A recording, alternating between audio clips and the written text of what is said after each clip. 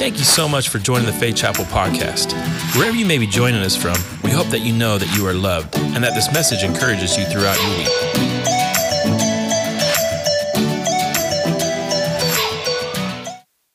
But I wanted to start the day off by asking you a very serious question in my mind. Very serious question. How many people here today are Pepsi people? I'm one of you, amen, Pepsi. The choice of the new generation, next generation, and the only generation that knows Jesus. And I think that's how the commercial goes, if I'm not mistaken. Now let me say about the rest of you. How many of you are Coke people? Wow, we're about 50-50. It was really bad in the first service. But Coke people, once again, you are out there and let me hear you. Pepsi people, one more time. All right. This is truly my church, amen. I am a Pepsi person, and I love Pepsi, but I don't drink it much anymore. But you know, if you go to a restaurant and they don't have Pepsi, Coke will work, right? And if you're a Coke person and they don't have Coke, and Pepsi will be okay for most of us. Because what really is happening in that moment is this. We'll settle for one or the other if we have to. You're on a plane. We went on a plane. We went to India, and it's halfway literally around the world. And guess what? They only had Coke product. I'm going to drink Coke because that's all they have. But I prefer Pepsi. What are we saying? What we're saying is in that moment, it's about a preference. See, it's not right or wrong, is it?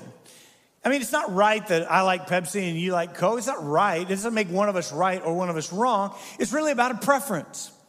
That we just have a preference in our life that one of us likes this and one of us likes the other, that we just have a preference. And by the way, that's okay. We like choice, don't we? We like choice. We like to have preference in our life where we can choose something over something else. And it doesn't mean the other choices aren't equally as good. It just means we prefer the other. Well, can I give you an example from God's own heart? God has a preference for you. And it's not as mundane or it's not as simplistic as, do you like Pepsi or Coke? In fact, his preference is way more important than that.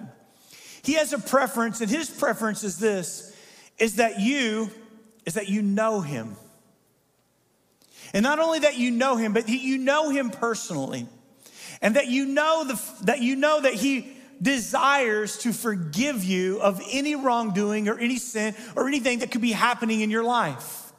He doesn't want you, in other words, to walk around with the weight of guilt and shame and sin in your life. And there's so many people in our world today that they walk around with that weight upon them.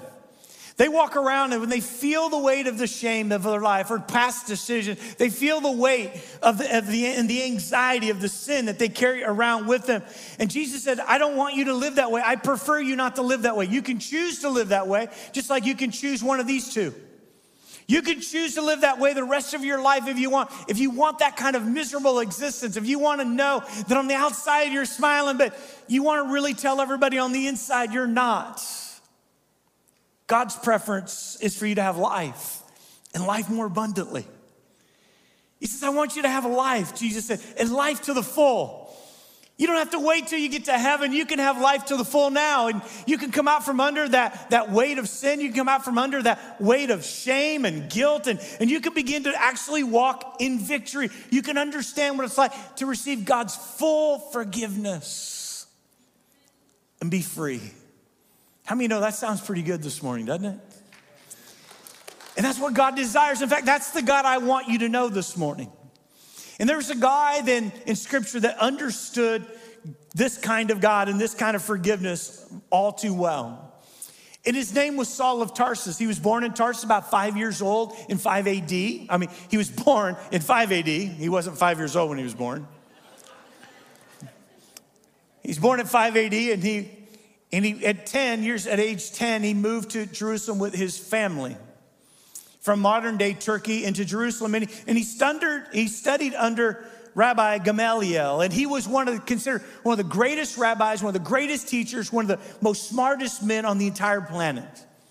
He went there to study the law and the Torah. He went there to study under the Jewish way. And he grew up despising Christians in the church. When you see Saul of Tarsus, he's present at the trial of Stephen, the trial that resulted in Stephen becoming the first Christian martyr, Acts chapter 7, verse 54. The historian Luke tells us that Stephen's executioners laid their garments at Saul's feet, who was in full approval of the mob's murderous act in actions that day with Stephen in Acts chapter 8, verse 1. Saul later ravaged the church. He would enter into the homes of believers. He would take out men, women, and even children, which was even kind of forbidden in that culture. And he would take them off to be persecuted, or at least to go through some type of persecution only because they were Christians, ravaged their homes, committing them to prison. Paul was self-described as a Hebrew of Hebrews, an Israelite, a descendant of Abraham. He was a Pharisee from the tribe of Benjamin. I mean, he was everything there was Jewish that was anti-Christian in that day. But there was a moment on the road to Damascus that changed his life forever. There was a moment on the road to Damascus when he was going to Damascus to find some other Christians, to bring them back, to imprison them, to persecute them. There was a moment where he had a name change because he had a heart change. It was in that moment that he experienced the fullness of God's forgiveness. For one man who was a murderous persecutor of Christians, in that one moment went from Saul to becoming Paul, the apostle. It's because he met Jesus. For those of you that know the story, he was knocked off his horse. He was blinded for a few days, and Jesus himself spoke to him. It might be one of the greatest conversion stories in all the Bible. And Jesus spoke to him and said, "Why do you persecute me?" Because who am I persecuting? It's me, Jesus, the one who died for you, the one who forgave you. Why don't you come and follow me? And after his eyes were restored and he was able to go and meet with the church, he began to preach the gospel of Jesus Christ and about this forgiveness that exists all throughout the land. He wrote over half of the New Testament. This is what forgiveness does. From Saul to Paul. And in his own words in 1 Timothy chapter 1, verse 13, it says, "Even though I was once a blasphemer," this is his words, "and I was a persecutor, and I was a violent man." Anybody else have trouble with your temper? You might not be violent, but maybe just a temper problem, right? Paul's like, I can identify with you. He goes, I was shown what? I was shown mercy. Look what it says in verse 15 as he goes on. "Here is a trustworthy saying that deserves full acceptance," meaning 100% believable. You need to accept this. That Christ Jesus came into the world to save sinners, of whom I am the worst. Because I want you to understand that there's, in this message that I'm now proclaiming, I once was violent, I once was a blasphemer, I once was a persecutor. But here's a message that needs full acceptance by everyone that's out there, including you and I today, that Jesus Christ came into the world to save sinners. Aren't you glad? Well, I know I am. Because I remember the day that I gave my life to Jesus Christ. I remember the day that I sat down and I said, Jesus, I need you. I recognize that I'm lost without you. It didn't matter how good of a person I was or how much I had or what was going on in my world. I needed a Savior. And in that moment, on the road to Damascus, Paul recognized he needed a Savior. In fact, he was so entrenched in his own sin. He's like, I'm even the worst. John Stott, he said Paul was so vividly aware of his own sin that he could not conceive that anybody could be even worse than he was.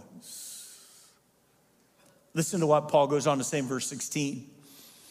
But for that very reason, what was the reason? The reason that he was a persecutor, vilely, he was like, that Jesus came and saved sinners, him.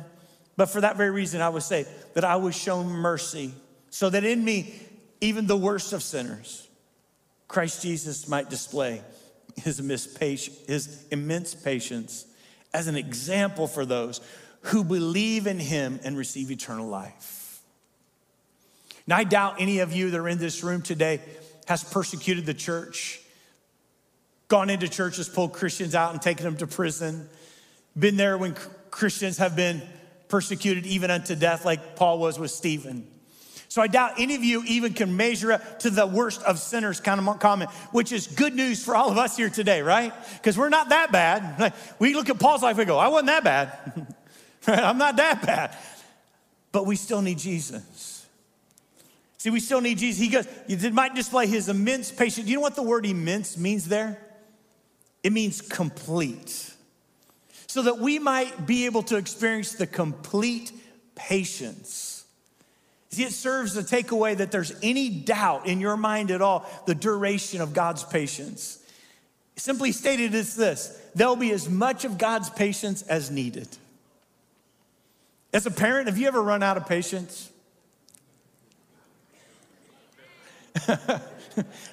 One honest person sitting over here. Amen, she says. All right, anybody?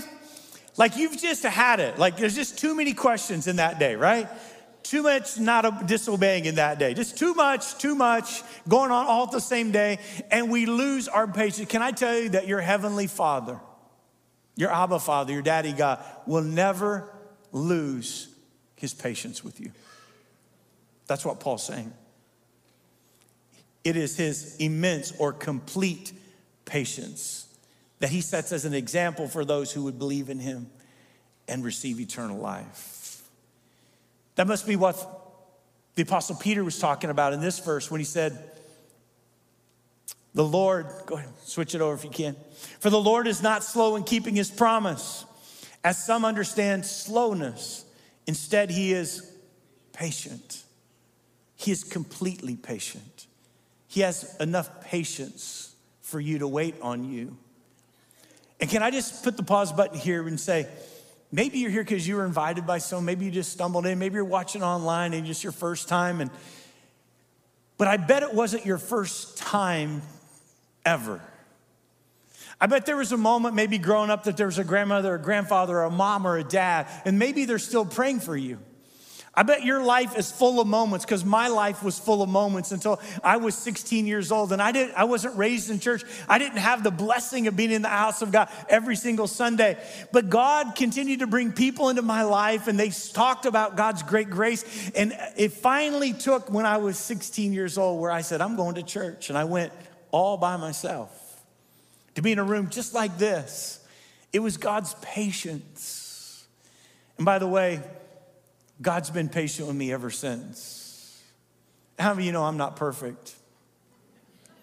It hurts me when you laugh like that. How many of you know?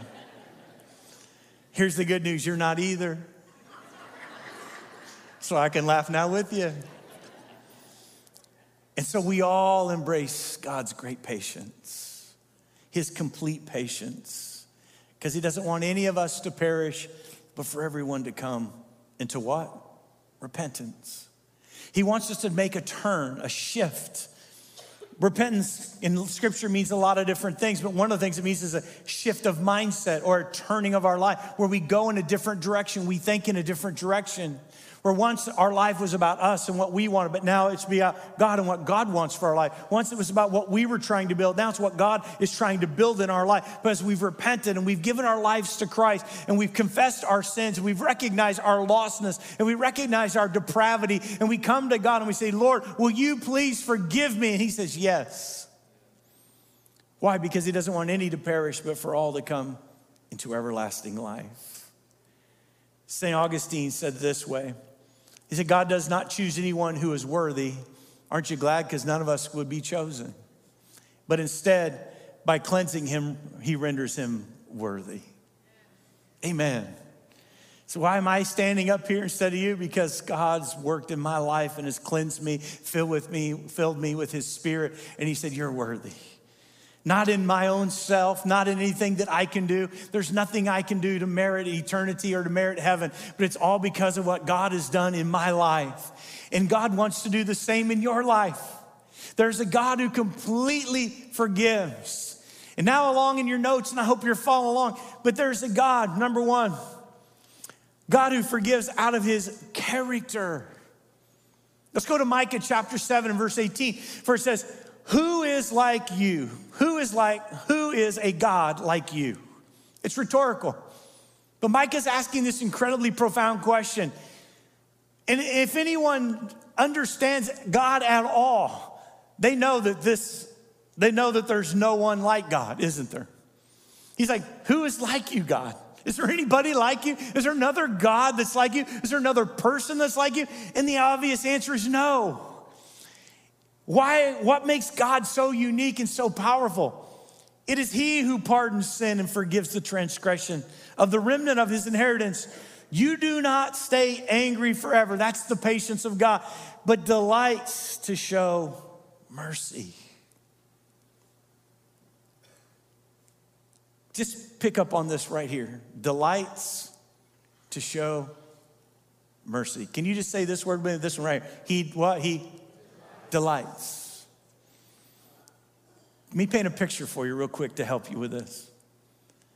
The day that I was 16 years old, laying in a hospital bed, and I said yes to Jesus, God, a big smile came across his face and joy filled his heart as he took delight in showing me mercy that day. If you're a parent or a grandparent, maybe grandparents understand even all the more because your grandkids can do absolutely incredible things that you would never tolerate as a parent and you still laugh about it. But if you're a parent and a grandparent and your child is performing, maybe it's musically, maybe it's on a stage, or maybe it's athletically, and they do something well, it makes them stand out, you can't keep that smile from coming across your face, can you? When I talk about my kids, there's a smile that comes across my face. And can I tell you, it's the same way with your heavenly Father. When he looks down upon you, and even though that you were steeped in your own trespasses and sin, that moment that you recognize God's forgiveness and ask for his mercy, and he comes in his mercy, that smile comes across God's face, and he has joy that fills his heart. You bring joy to God. Think about that for just a moment. That I can delight God's heart, that I can somehow bring joy to God's life. And how do I do it? It's by simply recognizing, Lord, I need you, that I'm a sinner. But I know that your saving grace is for all, and your patience has been waiting for me for this moment of decision. And I say yes to you, oh God. And he floods my heart and my soul, and he cleanses me from the inside out. He places a robe of righteousness on me, calls me his own child, and I get to walk with God. Why? Because this is part of who God is. It's his character. It's his nature. It's his attribute to forgive. The matchlessness of God's forgiveness is astounding, even to the point of it bringing him great joy in his own life. Look at number 2. God also forgives completely. Not only is it part of his character, but he forgives completely. Let's go back to Micah and take a look at this verse. You will again have compassion on us. You will tread our sins underfoot and hurl, he's throwing all of our sins and all of our iniquities into the depths of the sea. Thank you, Lord. When we accepted God's mercy on that day, he took all of our sin and he said, let me just get rid of these for you. And he threw them into the depths of the sea. Now, some of you are going, well, that's a great picture that Micah paints, but does the scripture really teach this over and over and over again? Thank you for asking that.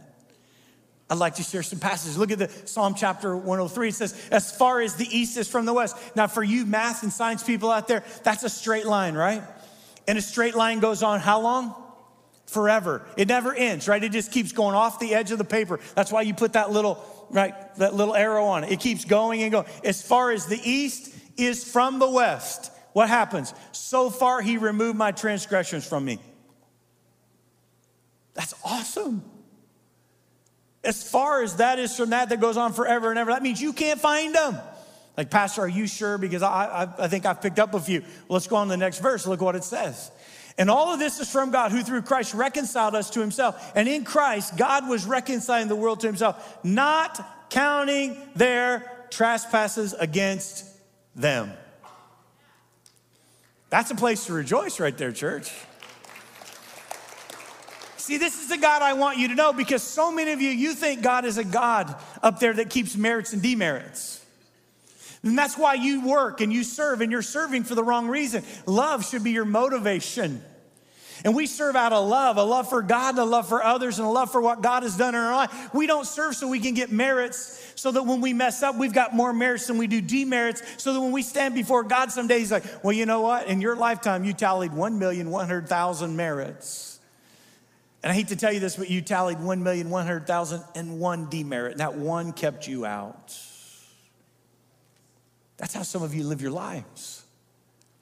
You're living it into the condemnation, the guilt, and the shame of sin. When Jesus said, I want you to be free. I want you to have a full life. I want you to enjoy the life that I've given you. I want you to excel while you're here on this planet. I've given you a future and a hope, and that hope will not disappoint you. So why are we walking around so much in disappointment? Because we're shouldering the guilt of sin and shame that's in our life, that Jesus came and said that he would not count our trespasses against us. He's already removed them. Come on, somebody, say amen. Look what it goes on to say in the next verse. You have put all of my sins behind your back. Why? Because he can't see them. You can't see behind your back, can you? Now, I know God can see everything all the time, right? It's anthropomorphic. It's where God is letting us in on something that makes sense to us. It puts us behind us. We don't have eyes in the back of our head. We can't see this. Look at what it goes on to say. Next verse, it says, even I, am he who blots out. God's talking. All, say all, your transgressions. For my own sake, and remember your sins no more. No more. No more. There's a pastor in the Philippines, and he was struggling with something that he had done years ago when he was in Bible school and seminary. It was all these many years later, he was still struggling with it. And there was a lady in his church that seemingly had the gift. She said she had the gift of dreams. And then when she was in her dreams, she'd be able to talk to God. And as she was talking to God, she would have conversations. So he said, when you talk to her next, when you talk to God next, would you please ask him what your pastor did years ago that is still hurting and bothering me to this day? She said, I'll do it. A couple of days go by. She had one of those encounters, and a couple of weeks go by. They met each other in church, and he said, were you able to talk with God on my behalf? She said, yes. Did you ask God about what I had done when I was in school? And she said, yes, I asked him. Eager to hear the response, he stepped in and he said, what did God say? He said, I don't remember. Come on, somebody. I don't remember. God chooses to what? To remember your sins no more. See, that's the God I hope you know. Because they tell us that you will serve the God that's in your mind. In your mind's eye, the God that you have created, the God that you feel like that you've known from a childhood, or a God that you know, the God that you have formed in your own mind. That's the God that you're serving. And I hope that you're serving a God like this. I hope you're serving the God of the Bible that says, I love you. I sent my one and only son to die for you, that I want you to have life and life more abundantly, that I want you to know that I do not remember your sin against you anymore, that is no longer a burden that you have to carry. I carried that burden for you 2,000 years ago when Jesus went to the cross, and I set you free that day. And when you will walk in that liberty, and you'll walk in that freedom, and you'll walk in that life, you will experience the fullness of life right here, right now in this world today. That's what he wants you to know. See, Satan is the accuser of the brethren. We know that. And he speaks into our ear and he tells us all the things that we've ever done. He says, you'll never be able to be in the ministry. You'll never be able to run a business. You'll never be able to have that corporation. You'll never be able to get that job. You're not good enough. You're not strong enough. He's a liar. In fact, the Bible says he's the father of all lies. And his job is to constantly speak into our life and to bring lies into us and to tell us what we cannot do. I told the staff today, we don't need oh no people, we need amen people. Not oh no, you can't do that. We need amen, go do it. Right? We need people who will say yes and amen, I'm with you. That I believe that God is with you. That I believe that God is for you. That I believe that you can scale every mountain that comes your way. I believe you can get through any desert that might stand in your way. That you can get around anything that's happening. Why? Because God is with you and he's called you. See, the God of the Bible is a God that says, I completely and absolutely forgive you. Let God be true, then every man then a liar. Can we say amen? And then thirdly, God forgives. God's forgiveness required a sacrifice. Oh, for some of you now, here you are. You're like, oh, I knew we'd get to this. I knew it was going to cost me something. I knew there was something I was going to have to give up. I knew there was a sacrifice I was going to have to. I knew, Pastor, you were going to, all this good stuff couldn't come free. I just knew it. What's required? What do I have to do? Again, you don't understand the God of the Bible. Because see, the God of the Bible loves you so much, he didn't ask you to sacrifice. He sacrificed for you. Look at 2 Corinthians chapter 5. He said, for our sake, he made him to be sin. He, God, made him, Jesus, to be sin, who knew no sin. He lived a perfect and sinless life while he was here on this planet, so that in him we might become the righteousness of God. I can't do anything to bring the righteousness of God in my life. It is only because Jesus demonstrated his own love for us in this, that while we were still sinners, Christ died for us. It's his robe of righteousness that we put on. And can I tell you, you'll never be able to put a robe of righteousness on if you're wearing a blanket. And this is what we all wear. Instead of the robe of righteousness, so many people choose to wear a blanket instead. Now, I don't know about you, but when it's cold in the mornings, it's hard to get out of bed. Huh? I love it when it's cold. I sleep good, but I don't get up good. Anybody with me? Because I'm in this blanket and it is warm. And I mean, as soon as you take that blanket off, like, no, 15 more minutes will not hurt me at all. Right? Like, no, I'm the pastor. I can be 5 minutes late. It's okay. Like, I don't have to, I'm like, it's cold.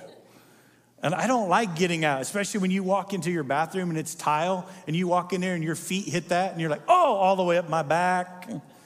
Right? It's just so much better, so much more comfortable to put on the blanket and to just be in that bed where it's warm, comfortable, and familiar, isn't it? But you know what this blanket represents today for us is the guilt and shame and sin that we carry. And here's the problem is so many people, even Christians, is that we ask Christ to come in our life because we want to go to heaven, but we don't take the blanket off, and so the robe of righteousness just isn't working in our life like it should. We still carry the guilt and shame, and it begins to dig and grow into our heart and our soul, and it begins to change our perspective and our personality. Anybody ever know some Christians that look like they've been sucking on lemons? Right? I mean, they're just kind of mean for some reason. They're still carrying the guilt of their own heaviness in their life.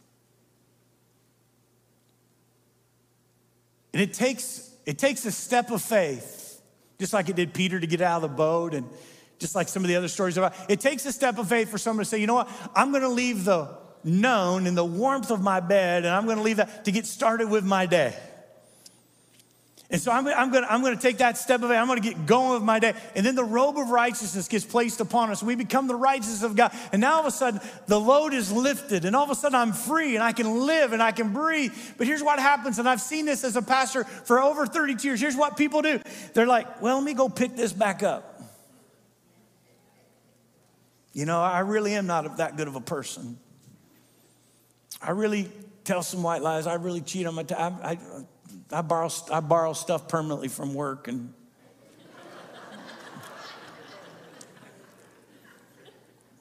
so they pick it back up.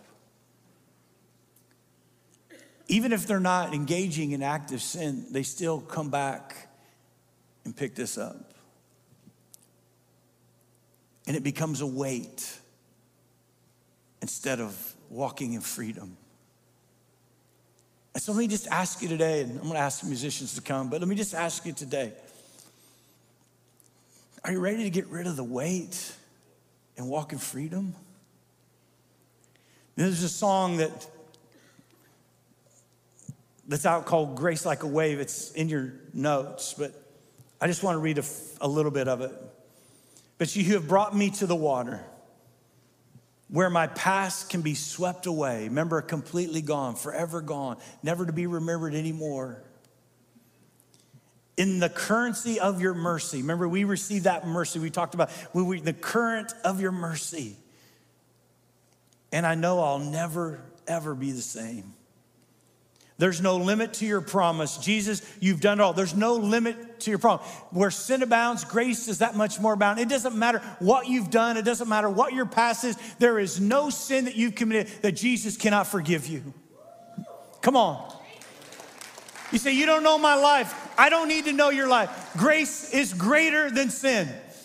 Paul made it clear where sin abounds, grace is that much more abound. There's more grace in this room for you than anything you've ever done in your life that was against God. You remember Saul of Tarsus who murdered Christians. There is more grace. He said the current of your mercy, I know I'll never be the same. There's no limit to your promise. Jesus, you've done it all for me. You've done it all for me. For grace comes like a wave crashing over me. Grace comes like a wave crashing over and over and over. Look at the next line. It says, I will jump into the water where my soul can be satisfied, where your love is overflowing from within me and it won't run dry. That's life.